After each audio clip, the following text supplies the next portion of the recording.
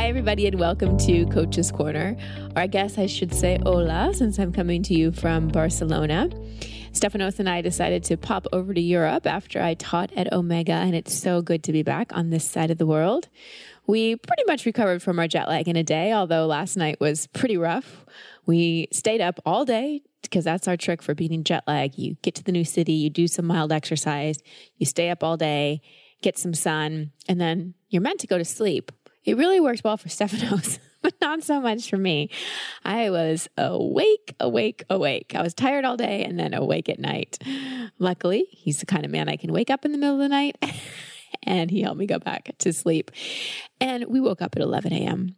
But today we feel great. And that's just one of the things when you travel. We're sensitive beings, so many of us, and sometimes it takes a while to adjust to things. And I'm not just talking about jet lag. Sometimes I feel like we can put so much pressure on ourselves to adjust to a new situation quickly, to bounce back quickly from something, whether it be an injury or a breakup, to learn something really fast. That's something I see with so many of my clients. They have so much awareness and they put so much expectation on themselves that they should just get things and change quickly. We need less impatience, less expectations, and more self-love. And such a big part of self-love is patience, giving ourselves patience to adjust and move through whatever we're adjusting to or moving through. And I have the perfect person to talk about self-love with on Coach's Corner this week. Her name is Melissa Monte. She is a speaker, mindset mentor, and host of the popular podcast Mind Love, which you can hear me on. Melissa is obsessed with learning what makes us tick. After spending too long as a guinea pig for bad decisions, she's learned firsthand how to undo a downward spiral. She's now spent the last 10 years exploring methods of improving the human condition. Through raw stories, personal experiences, and inspiring interviews, her podcast Mind Love highlights the incredible role of the mind in happiness, health, and success. So we talk about a lot of different things in this episode. Melissa has healed from many things, including an eating disorder, and I know that's something that many of you have at one point or still struggle with. And so I asked her a lot of questions about how exactly she got to the other side of that, because I know many of you have that question. We talk about self-love, what it actually means. We talk about so much that I really think you're going to enjoy in this episode. Before we dive in, I want to talk to you about your hair. Now, those of you that know me know that I take my hair pretty seriously. Growing up in Texas as a woman, hair is a big deal. And I'm very particular about who styles my hair, who colors my hair, and what products I use on my hair. So you can bet that if I'm endorsing a hair product, I must really like it. And that's how I feel about Function of Beauty. They address all your hair concerns, not just one. We all don't have the same hair, so why should we all use the same shampoo and conditioners? Function of Beauty brings you shampoos and conditioners that are customized and individually filled just for you. Basically, when you order from Function of Beauty, you take a little quiz and you can completely tell them what you want in your shampoo and conditioner. You can select your color, your fragrance, or opt out and have dye-free and fragrance-free. You can name your formula. You can trust the safe and natural ingredients they use. They never use sulfates, parabens, or any of the yucky stuff. And they're over 40% less per ounce than leading salon brands. So you can tell them if you have color-treated hair, frizzy hair, if you want more body in your hair, thick hair, thin hair. It's so customizable. I love that. So here's your call to action. This is a really great discount. You get 20% off your first custom formula. To claim it, go to functionofbeauty.com/overit. Take the quick 2-minute hair profile quiz to design your 100% unique shampoo and conditioner formulas. Again, go to functionofbeauty/overit, 20% off, functionofbeauty.com/overit. All right. And now on to my talk with Melissa. Melissa, welcome to the show. Thank you so much for having me. One of the main reasons I wanted to have you on is because we're very aligned in terms of how we think of self-love. And then it's more just outward actions that we take. It's also about an inward relationship we have with ourselves. So I definitely want to get to your story and what's made you so passionate about self-love and just human optimization like me. But let's start with defining what self-love is and what having a relationship with yourself really means.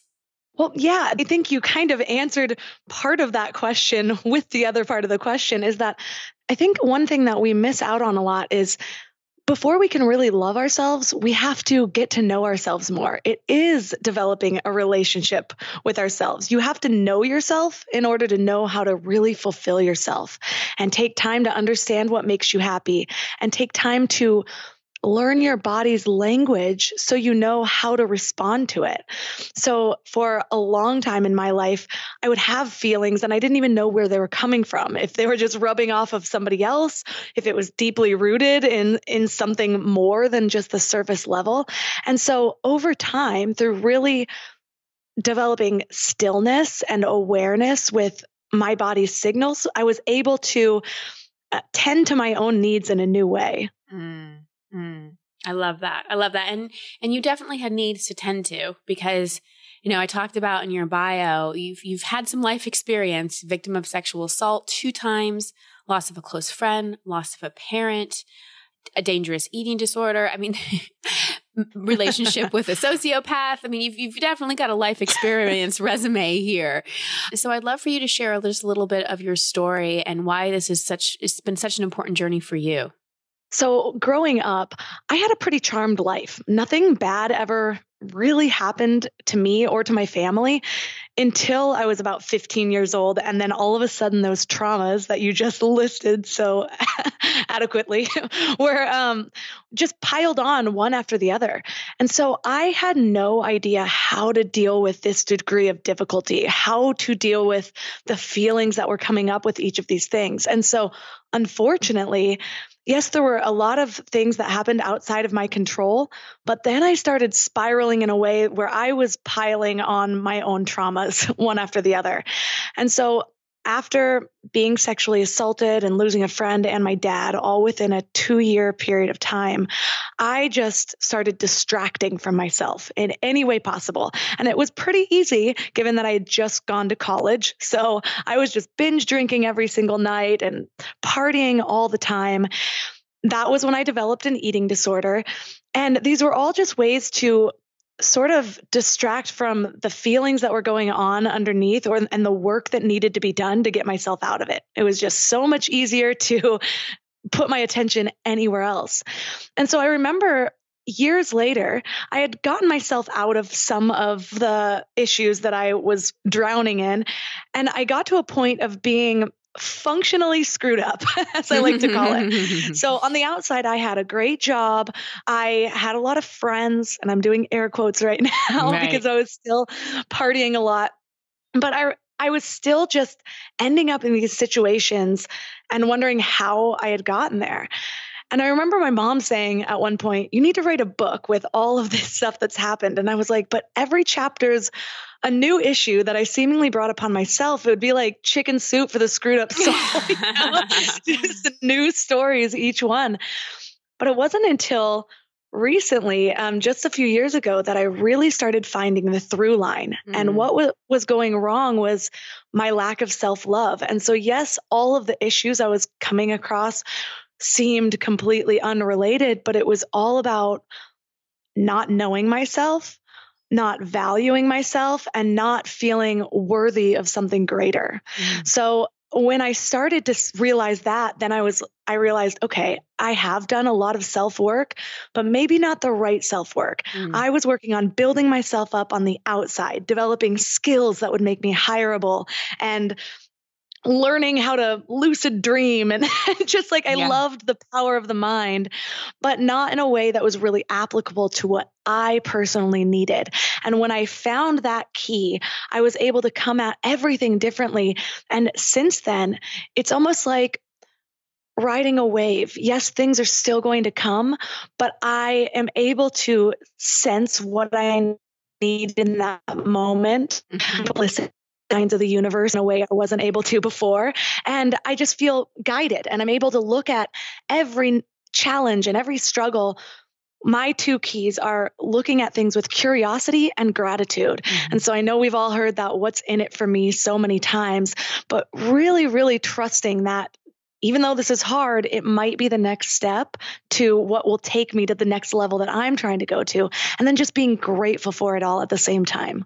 Absolutely. Absolutely. And I want to ask you some kind of nitty-gritty details about some of these things, because I think a lot of listeners hear people like you tell their story and it's kind of like the before and after.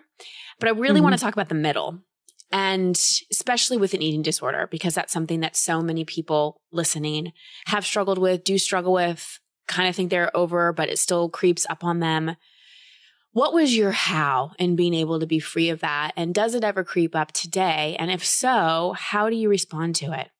It still does creep up today. I have my tools. And so I think that's something that I have become really accepting of, is no matter what your struggle is, no matter what that difficult thing that seems to plague you the most, I think parts of it will always be there in a way. And it's less about feeling like you dominate it and more about knowing how you yourself can deal with that in a more empowering way. And so for me, I remember in the middle of it, there were times where I thought I had gotten over it, but all I was really doing was giving myself more of an ultimatum. Like, yes, I'm my ideal weight right now. So right now I can be over the purging.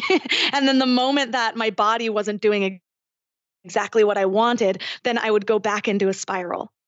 So what really helped for me was developing a relationship with food, which is also about developing a relationship with my body and learning what I need and learning what my triggers are.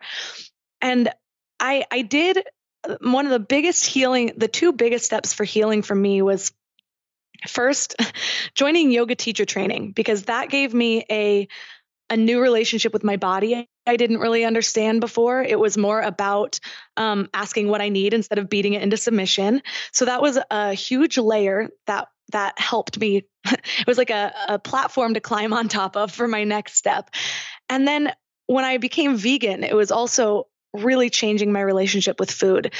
And I'm not saying that people need to become vegan at all in order to change their relationship with food. But for me, becoming vegan was about educating myself on food for nourishment and also feeling really good about what I put into my body. And those two key things happened for me with veganism. But I have heard from a lot of people I've worked with that those same two steps is educating yourself, understanding what's really going on. And so for something like bulimia, a lot of what I was struggling with that I felt such a failure for, I didn't realize was coming from these overwhelming urges to binge was because I was also starving myself. And that's going to happen no matter what. And so it was like not eating and then overeating and then not eating and overeating and feeling really good when I was eating less than I should be. And then feeling like a failure when that wasn't sustainable. And so when I was able to realize, wait, food is fuel. If I'm eating myself into a food coma, I'm doing it wrong. Food is supposed to be energy. And it was. And when I was developing that relationship with food, it's hard not to also deepen the relationship with myself.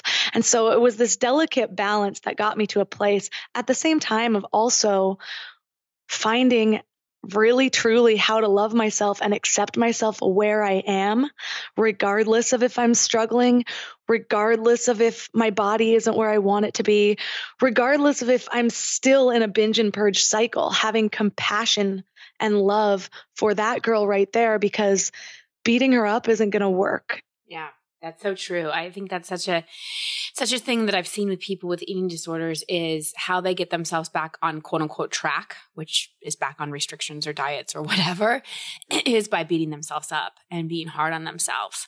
And if that's the main operating system you've used to quote unquote have a better relationship with food, it's just an operating system that's really, really depleting. So that's just so key what you said there about how important it is to be gentle, because really, from my point of view, an eating disorder is just an alarm system of there's suppressed pain.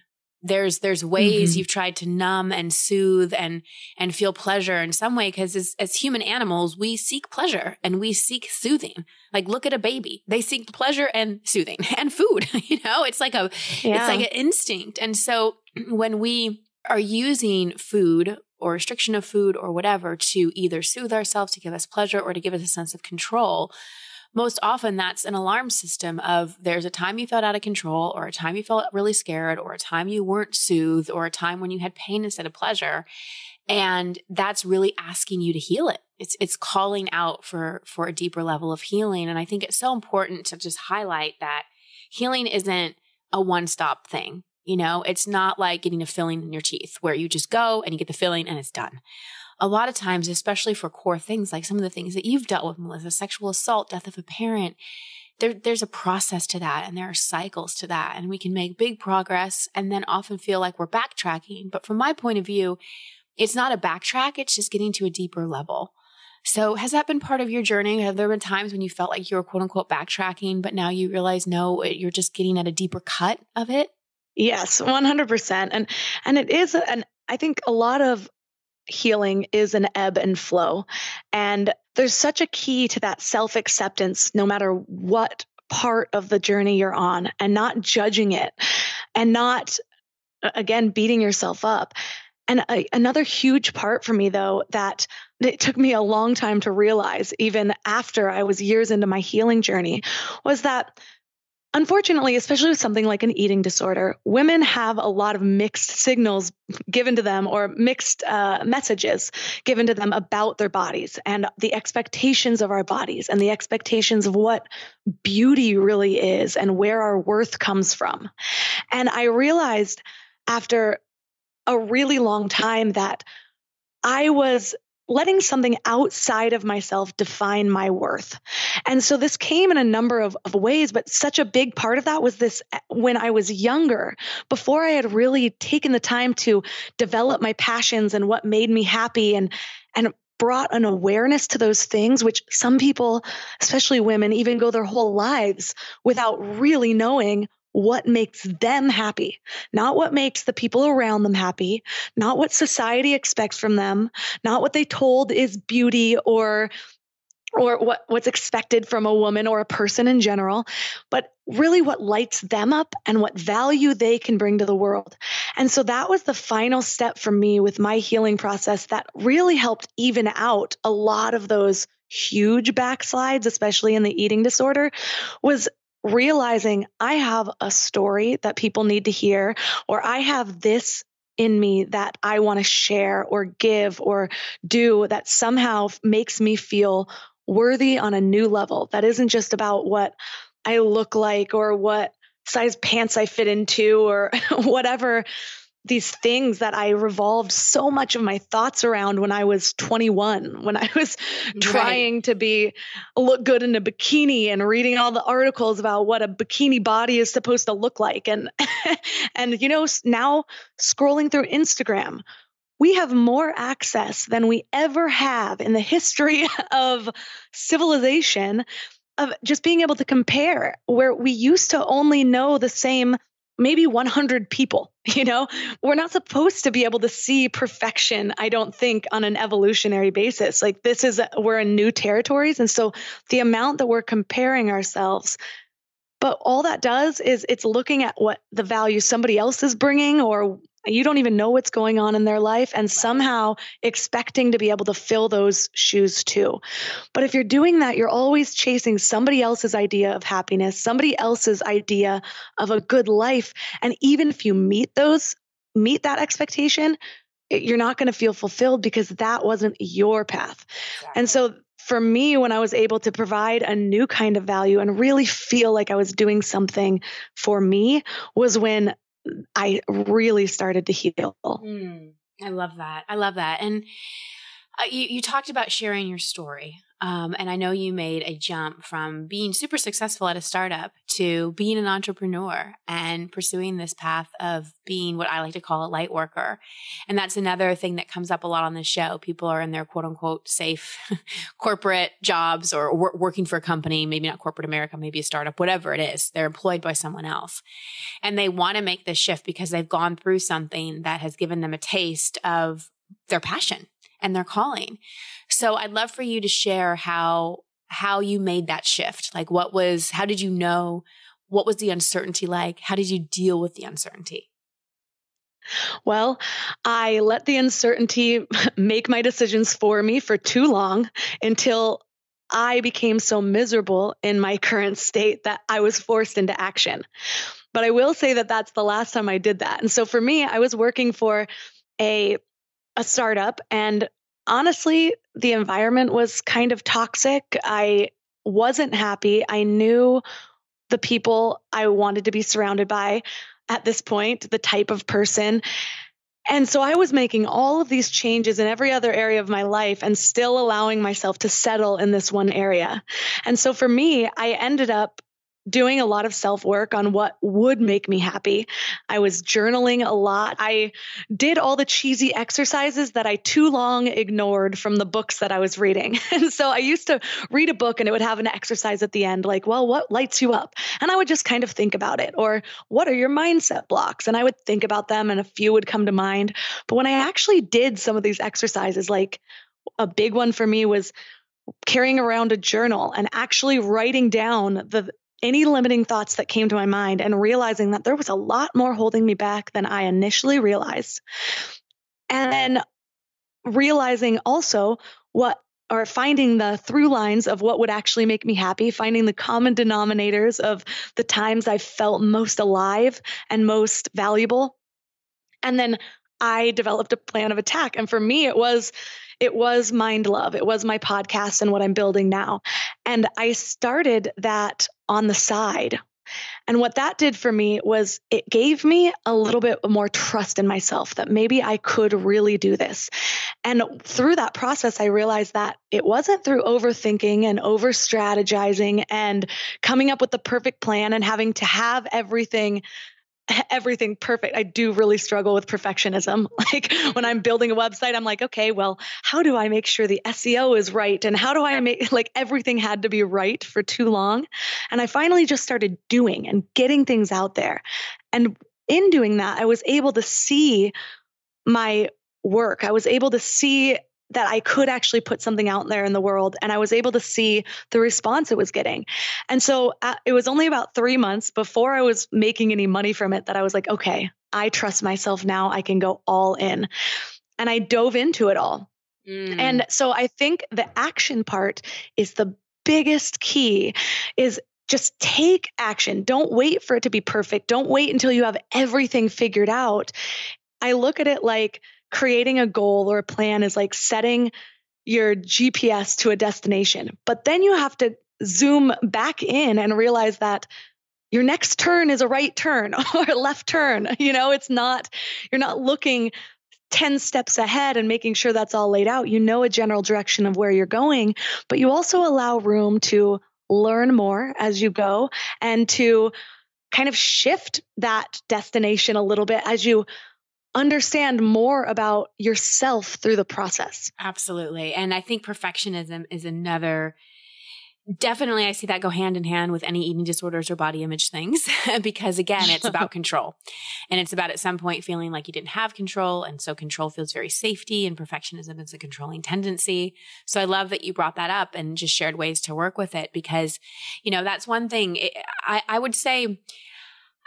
I don't really consider myself a perfectionist. I'm a Virgo, so like I catch details, but I definitely don't let things stall because it has to be perfect. Like I'm even thinking about my wedding, and it's so funny because people keep asking me, "Oh, are you so stressed out with the planning? And how's the planning?" I'm like, "What? I don't understand. Like, am I supposed to be doing things I'm not? Like, get a venue, have some pretty flowers, have a dress, make sure the invitations are out. Like what is this?" And I think the old me would have been more of a perfectionist if I need to have like the perfect this and the perfect that, and I need to have this and that. And it would rob me of my joy. And that was one of the main ways that I was able to get over perfectionism is it robbed me of my joy, because anything I did, even if it was something that I loved, some of the joy would be stolen away by my perfectionist tendencies, because I'd be so focusing on how to make it better and the details that I was missing the moment.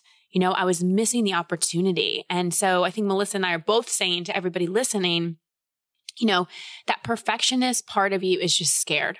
It's just scared of being judged, feeling out of control, getting it wrong. And then the perfectionist is scared of the future self, inner critic part of you that's going to be mean to you if like you send a blog out with a typo or something like that.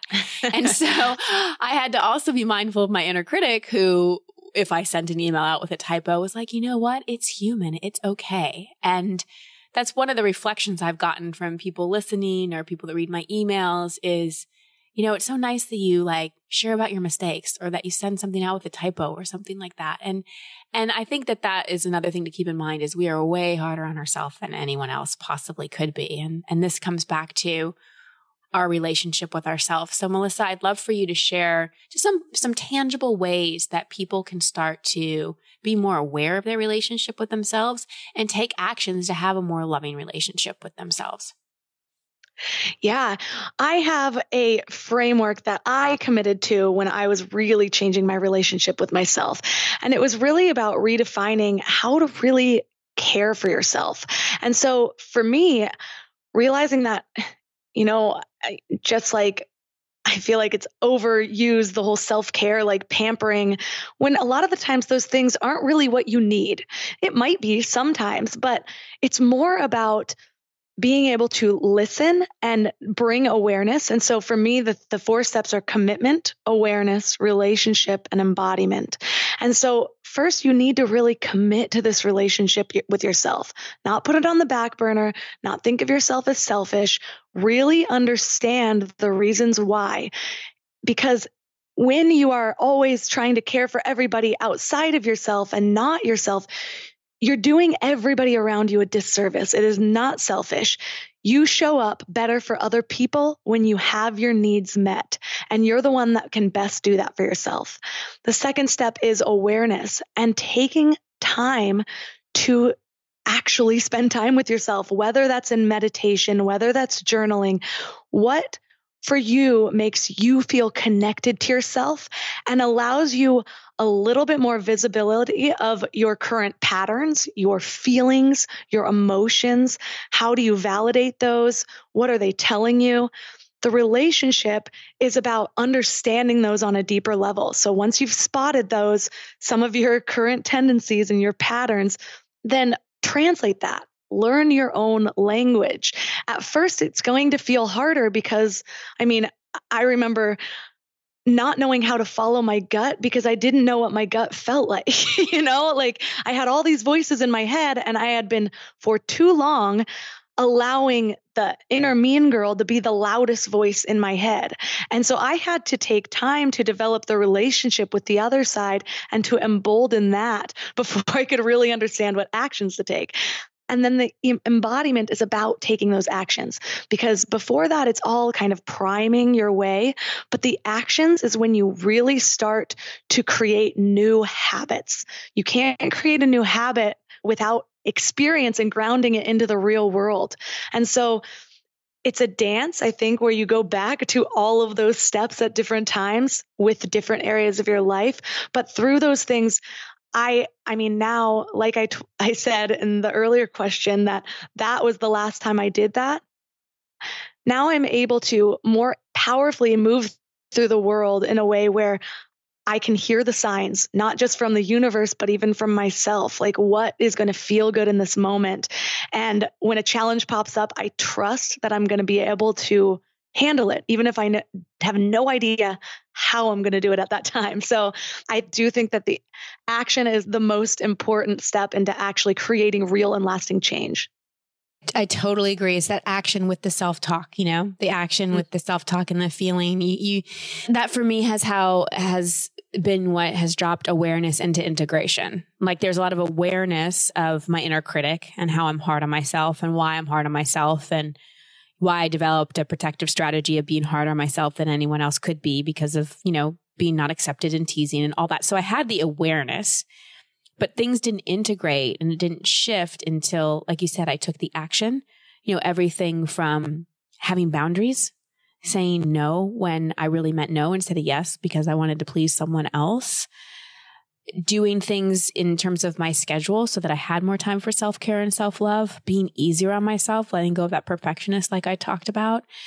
So this is really the I don't want to say secret, but this is the key to feeling and living in a loving, healthy relationship with yourself is taking that action, that aligned action, in addition with how just you treat yourself. So thank you for putting that into like a formula because I love how you make self-love so tangible because I think it is really elusive for people. So thank you so much for the work you're doing in the world. And I know people are going to want to learn more. So please share about your podcast and share about your programs and where people can connect with you.